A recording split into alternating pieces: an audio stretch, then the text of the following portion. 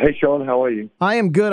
Thanks for taking some time out. We're getting excited coming back to Jersey in February. I can't keep away. Can't keep a good man down. Well, the first thing I want to say, congratulations on the new record came out in October, The Art of Survival, and perfect title for this record. Just to say, you've been around for 28 years now, I think, from the first record, and this huge hit with More Than Machines. Congratulations. Thank you so much. Thank you.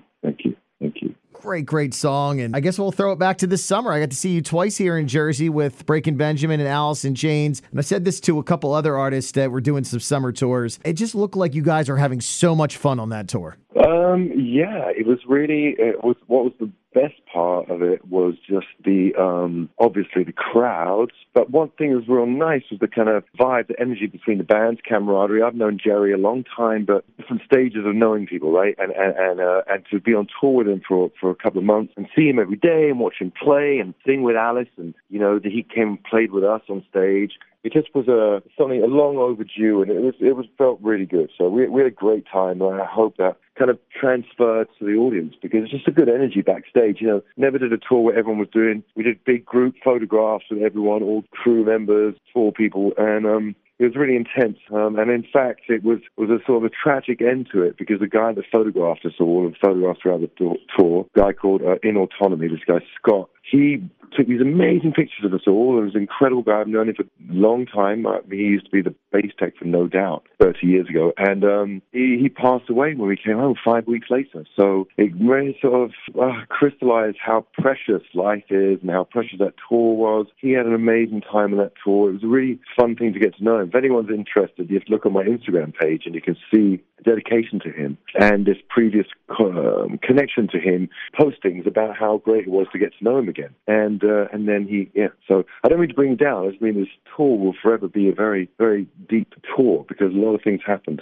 And that was pretty tragic. So, you know what I mean? I'm too depressing. I mean to be about how important life is, So sorry for your loss of that. We'll check out your Instagram as well. We talked a few years ago when you put out The Kingdom. Of course, we were living in the pandemic. It was the first year of that. You come out with another record in 2022. So I assume during the downtime when you weren't able to go out on the road, you were just writing and recording music. Yeah, in some ways. You know what I mean? It's not like I could do better, but I'd probably write more. But it's been really good between The Kingdom and now The Art of Survival, and then writing some newer songs now, being back in the studio, just trying to keep it, keep coming back to Jersey, keep making records. We're going to be Bon Jovi one day. Well, you're always in Jersey. I mean, you played Atlantic City so many times. We've had the pleasure of having you here, whether it was headlining or with Shinedown or with STP and the Cult, and it's always a great show. And this time you're bringing your friends in Candlebox. I'm living the first couple of years of having my driver's license of just constantly playing the debuts at Candlebox and Bush. So I'll be singing every lyric to every song come February here at Ovation Hall, man. We love it. We love that. We've got Candlebox a few shows. Gary's playing with us, and Silver Sun Pickup. There's some really weighty people to be playing with.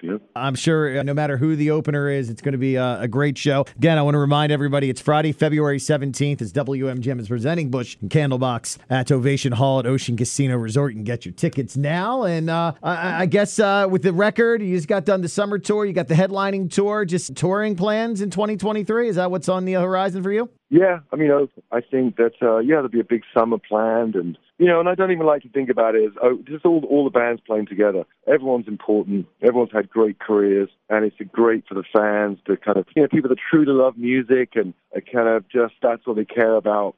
These shows will be all the time. There's someone on stage with a song That's what's cool. Absolutely. I mentioned 16 Stone came out in 94. It's been 28 plus years now. My first image of you is the Everything Zen video. Could that young Gavin believe that you would still be doing it now in 2022 as you sit here?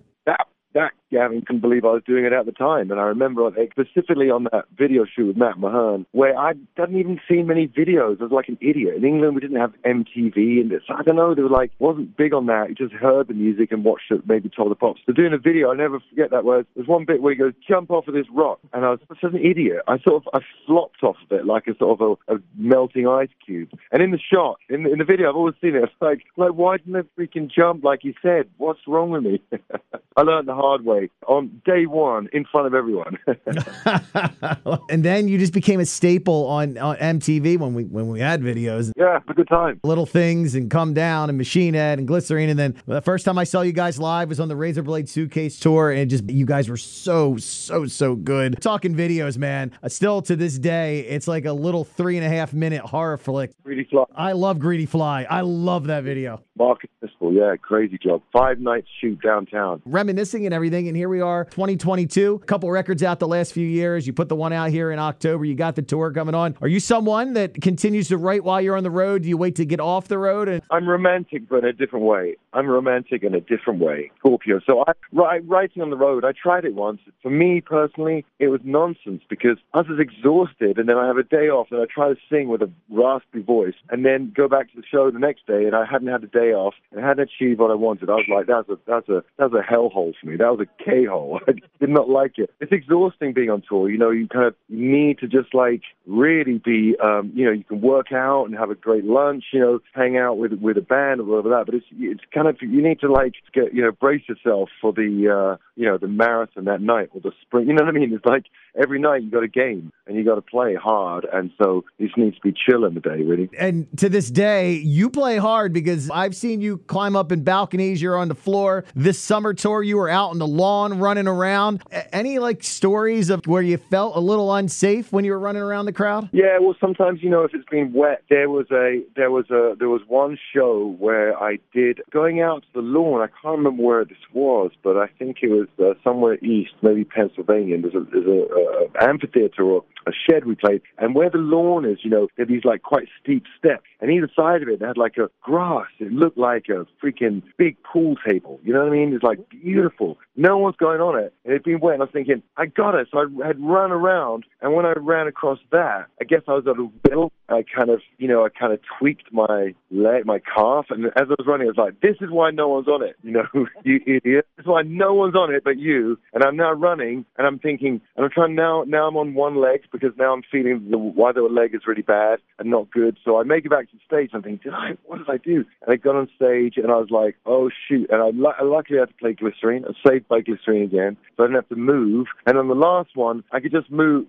go. And then I came off, and I was like, "Oh my god!" But it actually was all right. But I just tweaked it, and they rubbed it out. You know what I mean? They do that, and then boing, it was fine the next day. But I was like, "Oh my god, I might have torn something. What have I done?" So that was like my idiot move. And then other times it's like really fun when you just like, I go as far as I can. So I do reach people at the top who are kind of sitting down, whatever, playing Nintendo or something, playing on their phones. And, interrupting people like that is a really great thrill, and they're like, oh my God, they lose their mind. So it's just a shock on people's faces. That's the only reason I do it. It's like addictive. They can't believe it. I mean, you got to be somewhere, right? Absolutely. I mean, it's always entertaining. And I've been in the crowd and I've seen you run by and the people are following you. You definitely bring your A game every night, man. We appreciate that because, the live show. Every show like us, that's our philosophy. We're looking forward February 17th here in Atlantic City. Of course, it will be Bush and Candlebox. Tickets are available at 1037WMGM.com. Always a pleasure talking with you, Gavin. Continued success, and we'll see you soon. Happy holidays. Happy New Year, my friend, and be good. All right. Thanks so much.